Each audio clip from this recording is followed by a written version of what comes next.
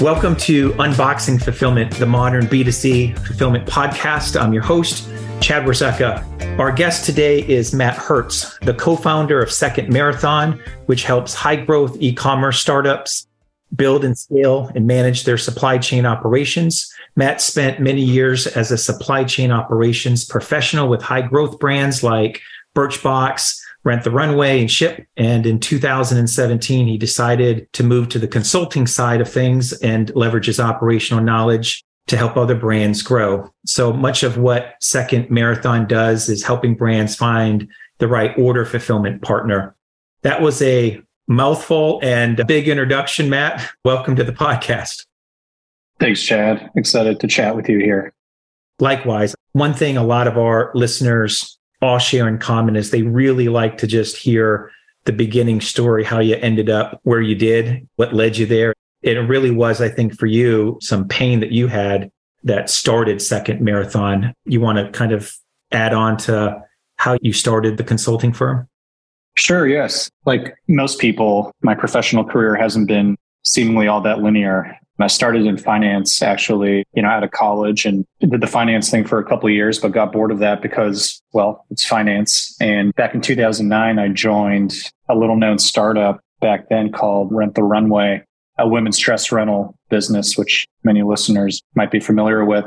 Joined them really early on in the business, their fifth or sixth employee, their first full-time ops hire. Didn't have any operational background. I could barely spell FedEx at the time. Back then, I was just wearing the hat of fungibility and tried to figure things out and did a good enough job where I was able to parlay that into the second opportunity I had in my early ops career, which was at the time, a little known startup called Birchbox, which has grown to be, or at least a few years ago at its peak, was a very large business shipping about 1 million orders a month. I was their first full-time employee, naturally their first ops hire as well, and was really tasked with overseeing the end-to-end supply chain. So shipping, fulfillment, packaging, procurement, a couple other functions in there. Use that as an opportunity to parlay into another role a few years later when we hit that 1 million order a month milestone to move out to California to join Ship, as you mentioned in the intro, Chad. Spent a few years there. Ship was a logistics startup, sort of like a mobile post office or a UPS store on wheels, if you will. And back in 2017, about 5.5, almost 6 years ago now, I decided to take a pause. At the time I just got my green card. So that gave me the ability to start my own business or be unemployed, or as us millennials say, be self-employed, and decided to do that. Started doing a bunch of consulting and advising. Saw that there was a lot of potential for the skill set that I had developed over the prior 8 or 10 years at that point, and eventually formalized it into the business I run today with a good friend of mine who's now my business partner, a business called Second Marathon. And really the goal of Second Marathon has been to be that resource that my partner Ryan and I did not have when we were running our respective e-commerce or CPG startups. We're really seeking to allow brands to avoid a lot of the same pitfalls and bumps and bruises that I incurred in the first chapter of our career. So hopefully, Chad, that gives you a little bit of background on who I am and how things came to be to where I am today with Second Marathon. A lot of those brands that you've mentioned, they were all grew and matured, but you were there from the beginning. And I imagine there's a lot of frustration for the brands that are trying to grow and scale to find the right partner. But oftentimes it's coming through somebody like yourself at Second Marathon, or consulting support, or accessing those resources. So any particular frustrations, stories that you can share? Like, why do you think growing brands are so frustrated and not finding the right partner, the 3PL partner, that is? Sure. I think part of the challenge, and I know you can't see me, but using air quotes here, the reason why everyone hates their 3PL is because part of that reason, I believe, and why 3PLs are generally a customer satisfaction industry, and 3PL's defense, it's not all their fault. A lot of it is, the responsibility that the customer, that the client doesn't necessarily want to admit. So, but a lot of the frustration or challenges starts before the lights turn on at a warehouse, figuratively speaking, with a new client. And, nowadays, there's so many 3PLs out there, literally thousands and thousands of warehouses just here in the United States. Many of them have raised a lot of outside capital, a lot of venture capital, and they are spending a tremendous amount of money in growth and acquisition to win new customers. They have, they're using all the modern channels like YouTube and TikTok and Instagram, just Google and SEO, that it's so easy to find a 3PL. And for many modern 3PLs, we call them tech-enabled 3PLs, they make it so easy to onboard and to trade your Shopify API tokens. And now all your information, your product catalog is loaded in the new warehouse. It's so simple. It takes just minutes to essentially onboard and integrate with a new 3PL. But what's often overlooked is this the right partner for me?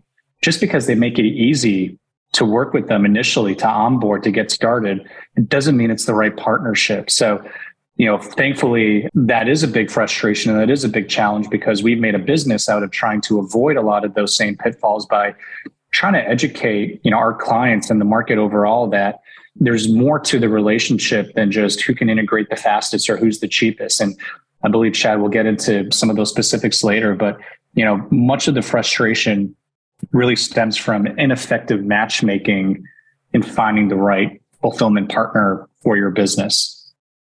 I agree. It's interesting because, I tell our associates a lot of times in a town hall or a startup meeting, when you're standing out inside the facility, I ask them to turn around and look at the equipment that we're operating, or look at the racks, or some robot, or some this or some that, or technology enabled. But all 3PLs today likely are using all or some of that. And it's very hard to differentiate between providers outside of marketing, but you really do have to find the fit. And so that's a good, I think, segue is, how do you help brands find the fit? What's the type of criteria that you use to know whether it's a right fit?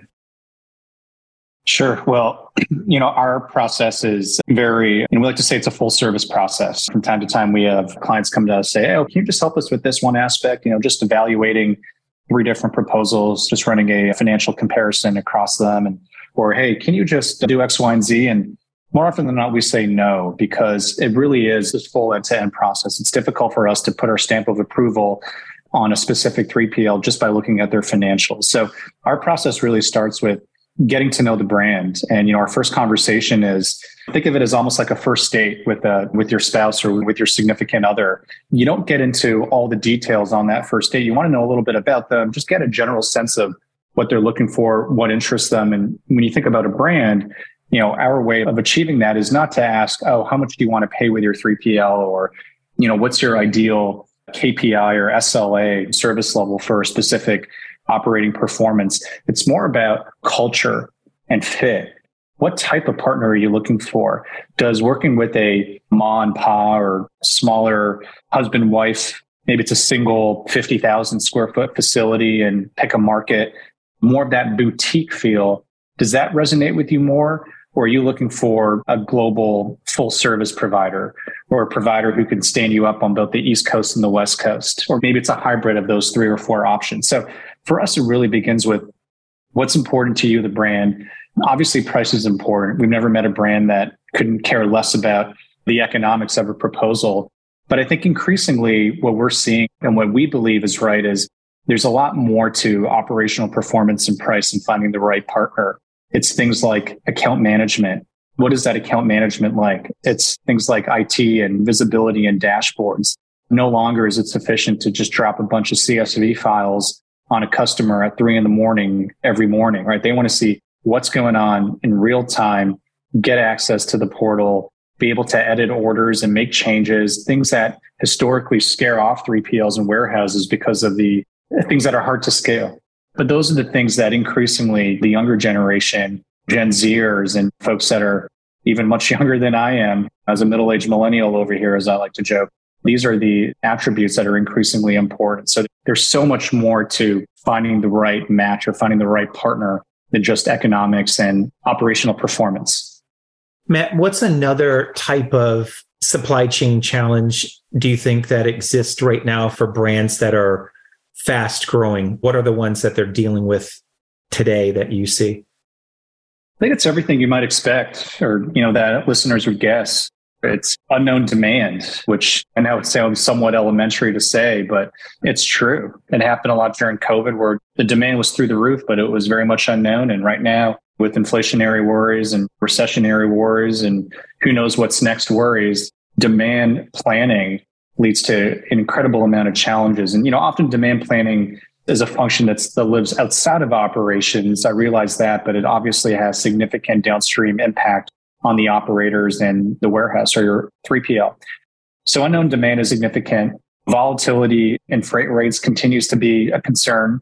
Fortunately, the volatility is a lot less today than it was 18 months ago when containers were at a zero to the invoices or to the quotes you get today. And that's kind of where freight rates were. So that was a significant headwind. Rising parcel costs, UPS and FedEx, and even postal service costs. The carriers are really, really good at making sure that their rates go up at least once a year. It seems like it's almost every quarter a new demand surcharges and peak surcharges. So combating rising shipping rates, is a significant challenge. And then just broadly, challenges with 3PL providers. A lot of that stems from what we spoke about a minute or two ago, but because the wave of 3PL providers are still working with existing brands who are struggling with them, we believe that in the coming quarters, as the waves start to die down with a lot of these venture-backed partners, and it begins to revert more towards the mean to folks like yourselves who are established providers and true 3PLs, I think there will continue to be a shakeout amongst many brands looking to leave and really right-set their operations. Yeah, I think so too. I think there's a consolidation that will soon occur into the space. One thing I've been really excited to talk to you about, Matt, is the success story out of Birchbox. So you took it when you were there. Birchbox went from around 500 orders up to more than 1 million that you'd mentioned. That's a pretty intense growth rate and ride. And I'm sure there's a whole bunch of good stories that exist in there, all good lessons, but some good advice to take from it. What type of advice would you give brands right now that are growing like a Birchbox, things to do, things not to do, that are trying to emulate what you did?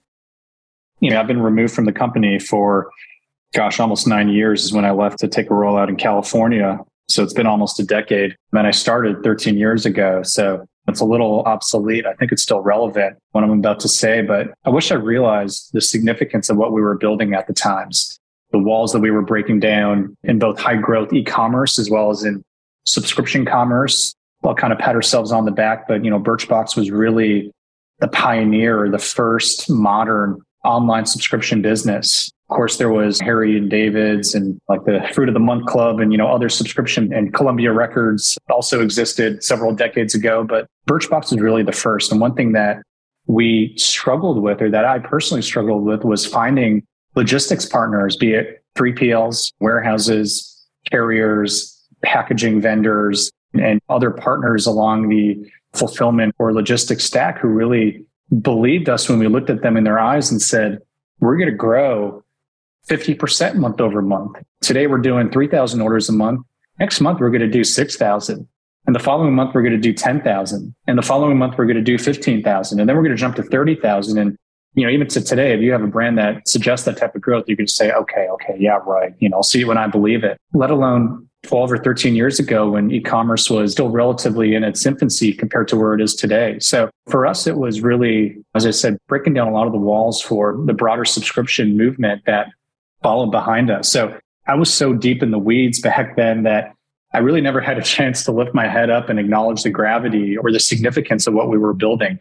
I didn't have a notepad next to me where I was jotting down life lessons and things like that to look back on years from now. But for me, the most important lesson I learned from that experience being part of that rocket ship, and it was somewhat similar at Rent the Runway, but I left before the business really became significant and huge. But for me, the biggest lessons is to surround yourself with smart people. Back in 2010, when I joined Birchbox, I was 24 or maybe 25. I was 2 years into my operating career. I couldn't possibly have helped the business get to where it did 4 years later operationally just through my own intellect or know-how. It was surrounding myself with both internal folks who were smarter than me, and I'm the first to admit that, be it colleagues, direct reports, managers, et cetera, cross-disciplinary relationships that were garnered, but also external partners, finding the right 3PLs and fulfillment partners, shipping carriers, packaging vendors who could really hold me up or hold us up and support us and really give us the edge when we needed it. And going back to the question before this around finding the right partner, it is things like this, the intangibles, the goodwill and the relationships that are far more important than trying to nickel and dime a partner and trying to save a penny or two, because they'll remember that. And supply chain and fulfillment is really the business of exceptions management. So you need to have the right folks around you and who support you. So when the trains don't run on time, 1 or 3 or 5% of the time, they're there to make your day a little bit better. When you were at Birchbox, you'd mentioned demand planning at the top of the conversation. Did you have a sense that the brand was growing at that trajectory, or did it come on unexpected, or did it come on as planned? I'm only hesitating because I haven't thought about that question in that same light. I think my answer is we knew while we were building it that it was impressive. None of us were mathematicians, but we can do the math and see the growth and realize we were doing some pretty interesting and novel things. But when I joined the business and there were 3 or 4 of us around a folding table in an office in New York, no way do we believe that, frankly, even our best case financial models did not predict 1 million orders a month, certainly in that short amount of time. So we just had to wing it and figure it out and try our best to keep up with the exceptional demand that was coming our way. And my job as the operator, as the person in charge of the supply chain, I always said, kind of somewhat tongue in cheek, but also very truthful, that if our business ever failed or if we had demand shocks to the downside, I didn't want that to be because of my shortcomings. I sort of defined failure as putting up a wait list or curbing demand because my fulfillment partners or logistics partners couldn't keep up. Fortunately, that never really was the case. And, I applaud all the partners that I surrounded myself with. But like I said, we didn't totally grasp the magnitude of what we were building when we were in the heat of the moment and in the weeds. So you really, it sounds like, relied on the intangibles. You had the intuition to recognize that early on, the intangibles that still are with you today, and really smart people and just building the relationships across the industry. Did you know where to go back then? I'm assuming the answer was no. You fell into it and learned how simple it was. But when you were growing, you really didn't know, I suppose, at the time. No, I didn't. And I was only 2 years in when I started. When I left, I had a humble 6-year career. So I still wasn't an expert by any means. So where I thought you were going to go with this question, Chad, was if I was running Birchbox again today with the experience that I've now earned or developed, would I have done things differently? And of course I would have. And I can't imagine the outcome would have been any better than it was. So a lot of it just comes down to luck rather than, operational prowess or skill. This episode is sponsored by Amware Fulfillment. Amware is a third-party fulfillment company that provides pick, pack, and ship services to established direct-to-consumer brands. With fulfillment centers in every region of the U.S., Amware supports 1 to 2 day ground delivery to 95% of the country. In short, Amware takes care of everything after the click. Learn more at amwarefulfillment.com. Well, I don't think you can underestimate the value of working together with the right people. At the end of the day, you got to enjoy who you work with and for. And if you get so lucky, even without a process defined early on, you're a lot better for it. But I think now that we've all been experienced, we all know how important that is. And we try to uncover all those intangibles outside of a pricing sheet. So that's awesome. That's a good story. How about a failure? When you do look back, though, do you have any particular, not just with Birchbox, but any particular failures that you, looking back at the career and the brands that you've represented or even current, that you look back and say, man, these are some pretty big failures that I would love to tell some audience members here listening not to repeat? Failure is a harsh word. Maybe I'm just more of that glass half full type of personality. I vehemently believe that every failure leads to successes and learnings, even in a roundabout way, or even if those successes aren't immediately, could happen a few years later down the road. Clearly, I've been part of several brands that have been runaway successes, as we've discussed. I've also been part of a startup that, if you define that as running out of cash and closing shop, right? That's probably the biggest fail you can have, at least kind of the textbook definition of fail. But candidly, or maybe interestingly, the fact that startup failed, and I will personally take responsibility, having been a member of the team and the senior team there, I've undoubtedly learned more lessons that have helped me avoid similar pitfalls and have the success that I'm enjoying today. And I mean that in the most humble way. Most of those lessons have come from being part of a failure than believing that everything is that hockey stick or everything is up and to the right, as they say. It sounds kind of odd to say, but I'm thankful that I had a failure earlier in my career that didn't cost me personally much, if anything at all. I mean, certainly there's an opportunity cost at a startup, but going through those motions and winding down a startup and seeing layoffs and seeing metrics not meet our internal goals and standards is really difficult. So for me, the most important lessons that came out of that failure is not how to preserve cash more effectively or things like that, which are more sort of peripheral or table stakes for businesses. But for me, it came down to culture and hiring the right people, having people believe in the mission and the product that you're creating or selling or providing. And also with that failure specifically, I think there was generally a lack of experience in the employees and the folks who were building the products that we set out to build. So sort of a mismatch between the product folks who were creating solutions to problems that they didn't personally have a level of empathy with. So when I'm talking to other logistics tech businesses, I do a little bit of advising on the side. Wouldn't be a millennial if I didn't do a few other things as well. The lessons that I'm always telling startup founders and CEOs and leaders is to make sure that maybe not all the employees, but that a good subset of the employee base have an inherent understanding of the challenges and problems that you're looking to solve. Is that what you attribute that example of the company that kind of had the cash burn and ultimately, I'm assuming, closed up and it's no longer a business? Do you attribute it to just not so much the cash burn? I mean, that's the result, but because all associates weren't connected culturally and understood what the brand was trying to really accomplish? Absolutely. Yeah. It's sort of like that expression, being in a square peg in a round hole. There's only so many times that you can vacillate and bang your head against the Coke machine in the back and try to throw a bunch of stuff on the wall and see what sticks, right? You have a shot clock when you're running a business, whether you're a startup or whether you're Fortune 1, whether you're the largest business in America or the smallest business that started. How do you just go back to the 3PL selection or criteria for a second, since it's relevant here?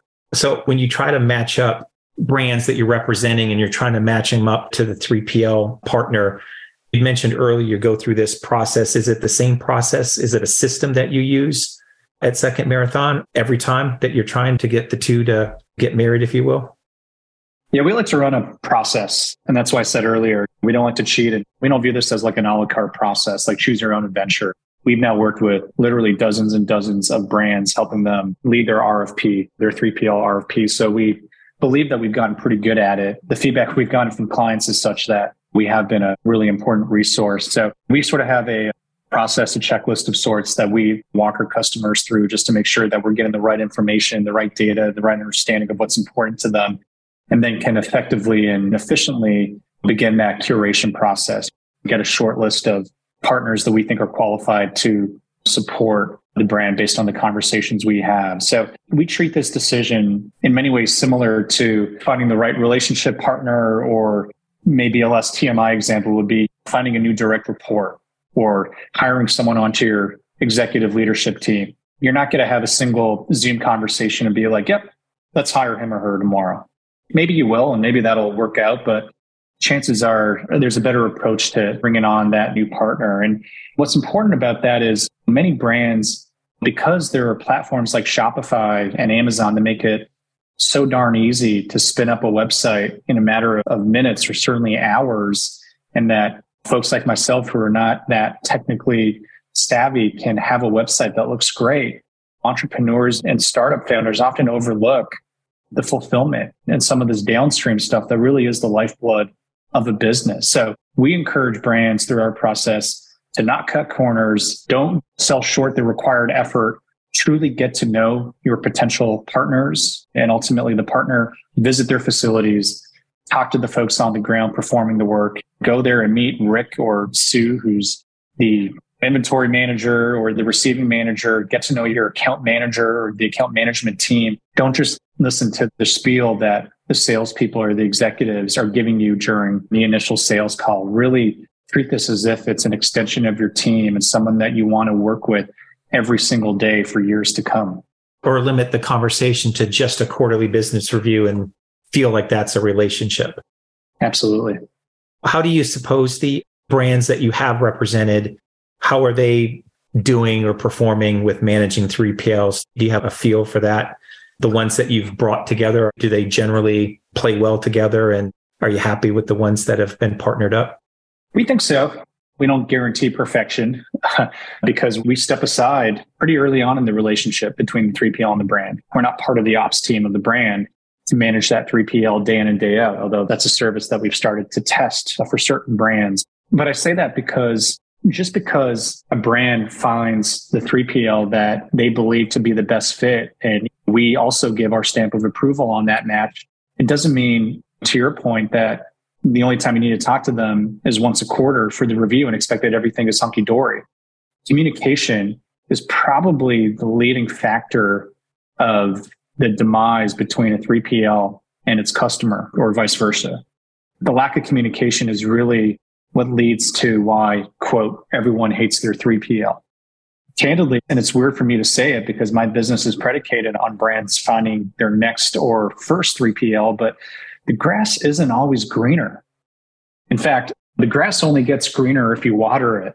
And my version of watering it is managing the relationship. It's communicating, and it's effective communication. It's not shouting at your ops manager or the ops director or your account manager if one day they fall below 99% on-time performance and you start waving the contract and getting mad at them. It's really having empathy for what's happening inside the four walls and talking to them. And I don't necessarily believe you need to talk to them daily or every hour, but certainly several times a week is probably healthy, even if it's just a quick 5-minute, hey, our marketing team is running a promotion next week, or we're thinking about launching this product. What do you think about it? How should we engineer the boxes, and so on and so forth. So the relationships don't just solve themselves, even if you think that there's the perfect 3PL for you. Communication is so overlooked and so critical to a successful relationship, just like it is between two individuals.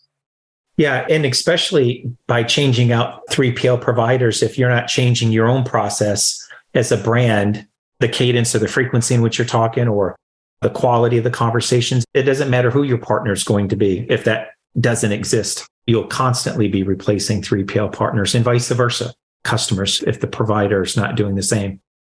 We're running up a little bit on some time, and I apologize. It's a great conversation, but we've had a lot of conversation before the click. But after the click is obviously the shipping and the parcel costs. I'm just would like to gauge your sense on what can brands do to help bring down some of those costs. How have you found 3PLs maybe or brands trying to leverage their volume or their scale to bring down parcel costs? Do you think it's even possible in the environment we're in right now? It's certainly more difficult. One of the most significant financial values or values rooted to cost that we pitch to brands looking to outsource is that there is a huge value in working with the 3PL where you can take advantage of typically their proprietary and competitive shipping rates, where we can take advantage of their collective bargaining power that they have or collective purchasing power that they have with the UPSs and the FedExes of the world, as well as possibly to access certain carriers that maybe a single smaller brand can't access independently, whether it's some of the regional carriers or there's certain postal workshare partners or alternative carriers in the market that are really becoming significant, but they might not work with you if you're shipping less than, say, a couple pallets worth of parcels a day or a couple hundred pieces a day. But as soon as you're working with the 3PL, if they have a relationship with them, or if you can say, hey, have you heard of such and such carrier? Maybe they'll be effective for other brands in that building. That ability to accompany with broader infrastructure and relationships is one approach that we've seen certain brands a significant amount of money from either their incumbent 3PL, which may be smaller, or doing it themselves. So I think that's a significant approach. But the second thing I'd say, Chad, is, everyone's scared of Amazon, right? And there's certainly reason to be scared of Amazon, certainly not from a customer's perspective. I'm scared at how good they are at logistics. It's scary how good they are. But it's really important as a brand, as a shipper, to understand if your product must arrive at a customer's door quickly. And quickly is maybe under 2 days. Not all brands have to compete with Amazon on speed. If you're shipping a commodity, you probably do need to compete with them. If your product is not a commodity, if it's a brand, if it's something that a customer has the patience to wait a couple extra days for to receive because they really want that specific brand, like that away piece of luggage or that hex-clad pot or pan, or I'm thinking of some other brands that we've supported in the last couple of years, you probably have the opportunity to use a more deferred or more economical method to get it to the customer's door, so long as you share visibility into how long this will take.